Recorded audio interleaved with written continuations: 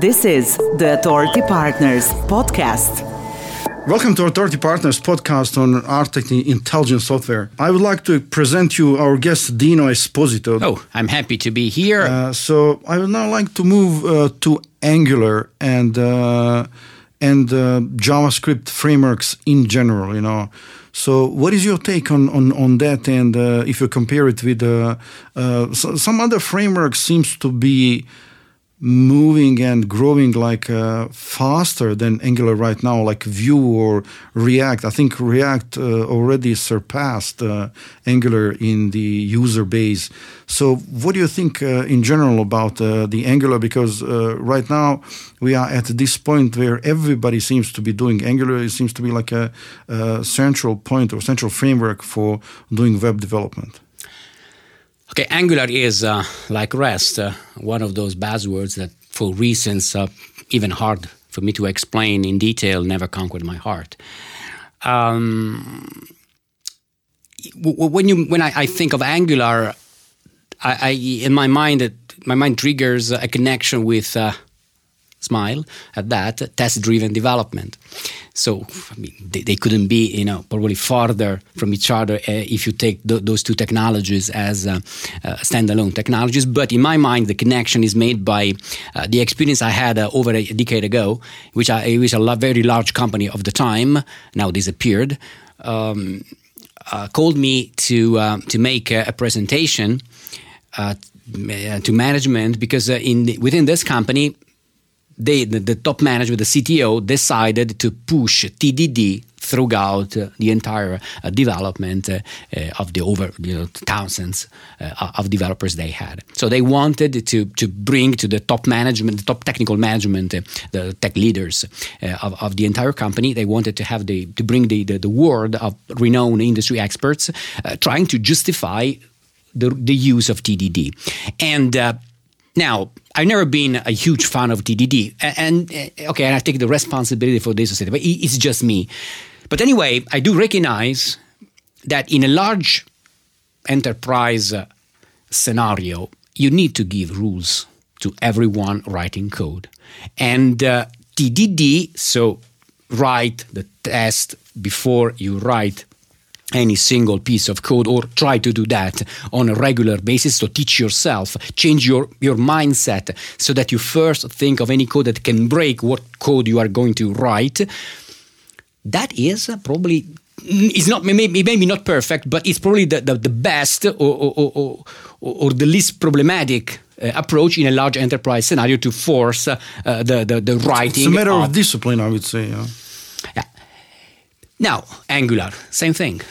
It's not perfect, but probably in a large enterprise scenario is one of the best thing you can do. Why? Because it forces you to some extent to play by the rules, by the strict rules that a company and a community of people, and again, Google is in this group, as a relevant presence in this group, decided that are the way to go. This said, what is that Angular is really doing? Building, in some way, the HTML that the browser has to render. That's all it does. So any Angular application, but the same can be said for React, for any sort of framework. It's all about taking data from some remote endpoint and use that with some local template layout information and produce a string of text that the browser can render nicely and in a colorful way to users. That's it. That's all it does. It's about doing string concatenation. As you said, I'm destroying Angular. I'm reducing Angular to string concatenation, but that's exactly all it does at the very, very end of the day. So now, which other ways we have to concatenate strings to produce HTML?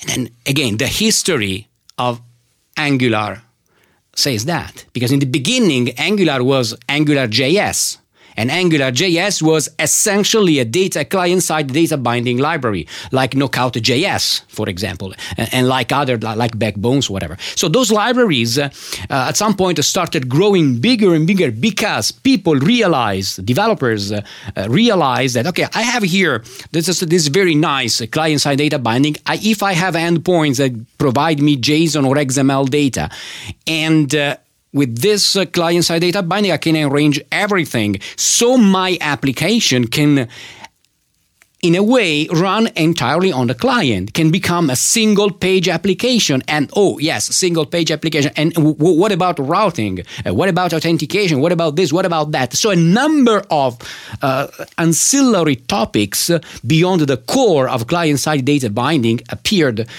And the community had to find solutions. So AngularJS was totally rewritten at some point, and they changed everything. They switched from JavaScript to TypeScript. But in my opinion, and they built an ecosystem. Yes. And they coined a new language, and required a new mindset for developers, which is exactly the thing that now many people find problematic, and they're looking for something slightly simpler like React, or even simpler like Vue.js. Yeah, two questions about that. First one is, or more a statement. First one is that I think that they actually give a framework around something that people were already crafting by hand in jQuery in the very beginning. So kind of they built a framework around it and then improved it later on. But the thing that I have experienced is that, from the purely technical point or engineering point, I would say, I mean, in the end, we have to provide a value to a customer. That's the whole point of all this exercise. If you really get good in Angular, and there's a really a steep learning curve, you really need to invest a lot of time to learn Angular. You have no idea about, React or something else. If you would to change a company, for instance, and then you get to a company that is doing React solely, you are beginner again. So there is no any correlation between Vue, React, Angular, and other frameworks. This kind of sucks, in my opinion. Absolutely, and yeah, absolutely. My everyday experience is with a team that develops any sort of user interface using Angular, and the Angular top guys are, they are a restricted group of people. They talk only to each other. They go to lunch together. They live their own life. They are like separated Angular gang, yeah. Yeah, it's a gang, exactly. So they live on their own. They live in a sort of a cave, and they understand each other. They do not communicate with us ordinary people. They communicate with API, but they don't communicate naturally as human beings. Yes, exactly. And because they are forced by the rule of the framework itself to reason in a strict way. On the other hand, I have some other experience with a completely different scenario, in which it's not an enterprise development, so it's a very small number of developers, but extremely smart. And we still do jQuery and with a little bit of Vue.js, okay? And that's all we do. And we manage, they're an entire industry, okay, that runs specifically professional sports, one particular sport, that the entire back end, the entire back office runs on those applications whose UI is extremely interactive, and it's essentially built using jQuery and a little bit of Vue.js here and there. So it's possible, but to be possible, it means that every individual developer must be able to craft elegantly, effectively, every single little piece of JS and decide where to put it, where to abstract it. So it's very carved. It's a delicate kind of work, but nothing that is really absurdly complex and sophisticated. You must be very careful about what you do, but it's something you can teach easily to any junior developer. And to make your point, when you leave such a company with this background, you can easily grab Angular, you can easily grab React, you can easily keep on using lower level frameworks, JS frameworks like the same jQuery or maybe Vue.js or anything else that may appear in the future, even though I hope that JavaScript will die sometime soon, possibly. But anyway, yes, it's your point is good. If you're an Angular developer, you're only that, and the moment you move to another company that doesn't value Angular as a skill, you're a beginner again. Yes, it's absolutely true. That's kind of down-putting, yeah. But okay, so this kind of naturally leads us to the topic of Blazor. Blazor seems to be something that a lot of us really hope to kind of unify the building of the software without using JavaScript. Like a web development, like without using JavaScript at all, so that we can use the languages that are strongly typed, fully developed language that we are really proficient in, and then we can produce a code that can be compiled right now and utilized by WebAssembly, and then again right now at this moment in the JavaScript engine, but in the future it's not going to be like that. Browsers should natively support it in the future standards. So what do you think Blazor is? I mean, does it really have that significance and that weight so that it can really turn the industry down, and that it can provide us like a seamless platform to craft the web applications in the future? Okay, let me start with a couple of anecdotes. So one is when I think I was one of the first guys to write something about Blazor maybe 2 years ago on MSDN magazine, and you know, I don't know if you are familiar with how things used to work for authors on MSDN magazine. You were totally free. At least that was my case, to choose the topic and then to write the article. And then the article was reviewed by Microsoft experts. Most of the time, people pick it up for the task where program managers or people anyway, developers or lead developers on the specific technology that you were writing about. So I had a couple of guys from the Blazor team to review my first couple of articles. And in the first one in particular, I was making, maybe in the conclusions or in the beginning at some point, I was making the bold statement that this is a Silverlight done properly.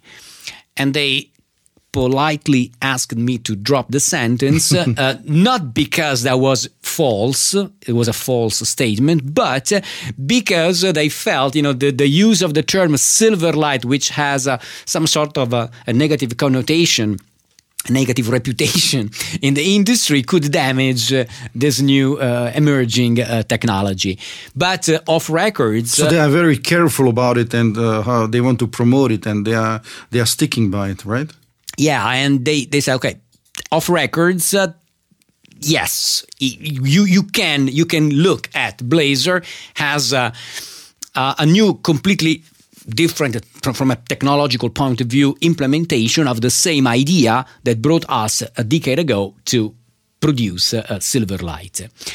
Now, this is the first one. The second thing, the second statement, which I never put down in an article, but I mentioned on records and off records in a few conferences in more recent times, was that Blazor is the potential killer of Angular.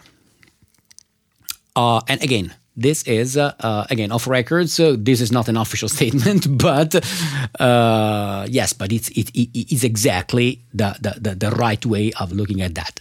It simply means that Blazor has the potential to kill Angular. Not sure. No, nobody can really say this will happen and when this is going to happen. But there is the potential to kill, to dismount entirely the values that are today making Angular effective, at least or especially in an enterprise scenario. But again, Blazor in itself is not even the key point. I would go farther than this, and I would touch on WebAssembly. That's the real new thing. And that's the primary and huge difference that marks a neat difference between what brought Silverlight to fail. The same idea 10 years ago, implemented with the technology of 10 years ago, failed. Today, because of WebAssembly new infrastructure, the same idea could be successful. That's a very good point. So WebAssembly is definitely a central point that we should focus on. So do you also feel, I mean, I do feel that, I just want to hear your opinion. Microsoft is pushing Blazor, which is fine, but I like to hear that they are sticking by it and they are going to support it. But I also believe that the only way it succeeds is that if a larger community accepts it. So I mean, okay, right now, what I was doing, I would take C++ or I would use Rust and then compile through Emscripten and then use it in a WebAssembly to draw on the browser canvas, stuff like that. But it wasn't a nice experience. It was really challenging. Now I feel as if the broader community should come up with their own implementations that you can use languages like C++ or Python or Java or whatever to actually write the code, anything that you feel comfortable with, and you write the code, and then it compiles everything, pushes it to the WebAssembly, and then it can natively run in the browser, which we expect that standards are going to follow and be in compliance with, and they will improve. So I believe that we need that like a higher, broader community support in order for all this to succeed. Yeah, absolutely. Yes, WebAssembly is the real point, much more than Blazor as a framework for building web interfaces. Microsoft way of doing it. Yeah, exactly. It's the Microsoft. Let's call it the Microsoft Angular. Okay. Yes. So that's Blazor, but the real point is what lies underneath Blazor, because Blazor works because the profile of the .NET framework has been compiled in some way using Emscripten or whatever it is to WebAssembly. So any Blazor application at the moment just downloads this WebAssembly compiled version of this small .NET Core framework, and then the regular assemblies of your C# application are run on top of that within the browser. Now, the funny thing, the good thing about Blazor is that it mixes together user interface and backend code. So you can have your application logic that runs on the client side. You need to run on the client side. You have that one written in C#, including any just application logic, so interaction between the user interface elements and some little pieces of business logic you really want to run on the client. And then you use endpoints, gRPC, or plain REST-like endpoints, wherever you have them, to get fresh data from a server environment. And in Blazor you have the ASP.NET friendly Razor Super HTML that allows you to define the UI using web technologies, and you have C# as the glue that connects together the dots of the user interface. And I mean, for my little applications, toy applications done with Blazor so far, you never feel the need of having JavaScript around. Okay, there is the possibility for Blazor to interop with JavaScript, but you never feel the need, at least, except it's really for these days. I mean, I guess that in a year things will change radically, at least for those pieces of user interface for which you don't have a C# or a Blazor enabled component, and then you find much easier to rely on jQuery plugins or any sort for Bootstrap based select boxes or maybe Angular style edit boxes and things like that. The key point is WebAssembly. In looking ahead, that's it. And as you said, the future that can be foreseen is a future in which you use whatever language that has an environment, as a build environment against the WebAssembly, that allows you to do whatever from user interface to backend code, and then all that you have is an executable that can be hosted and run within the browser. That's it. So thank you. I definitely bet on WebAssembly. I think that it's. And by the way, you know that the next big deadline is November 2020, when Microsoft announced they will release .NET 5, and I expect that with .NET 5 we will have the possibility of having .NET 5 C# code or native code to be also compilable to WebAssembly. This is an amazingly easy way of creating SPA applications. Of course, it's kind of it's server side. You don't have that beauty of like everything refreshes automatically, even though you can hack it. But it kind of it produces everything on the server side, and then it pushes it through Signal R to the client side. So you get the experience as everything is going on like on only on a client side. But another note, which is just the last note, that you mentioned the superset of actually HTML, or actually the Razor Pages. I mean, it's really funny. Razor Pages, it's like, okay, it looks super, it's cool, but it's actually the very same idea that we had like 22 years ago, when I remember, as it was yesterday, they started to mix like that HTML with the code and VB script. Okay. It was in a VB script. I mean, they used it extensively. So nothing major has changed. They have just improved it well over 2 decades. I mean, it's really funny. So, but anyways, I would like to conclude this podcast. Thank you very much for joining us for this Authority Partners podcast on building architect intelligence software. Thank you for being with us. Thank you for inviting me. Okay, bye-bye. Thanks. Thank you for listening to the Authority Partners podcast. Stay tuned for the next episode.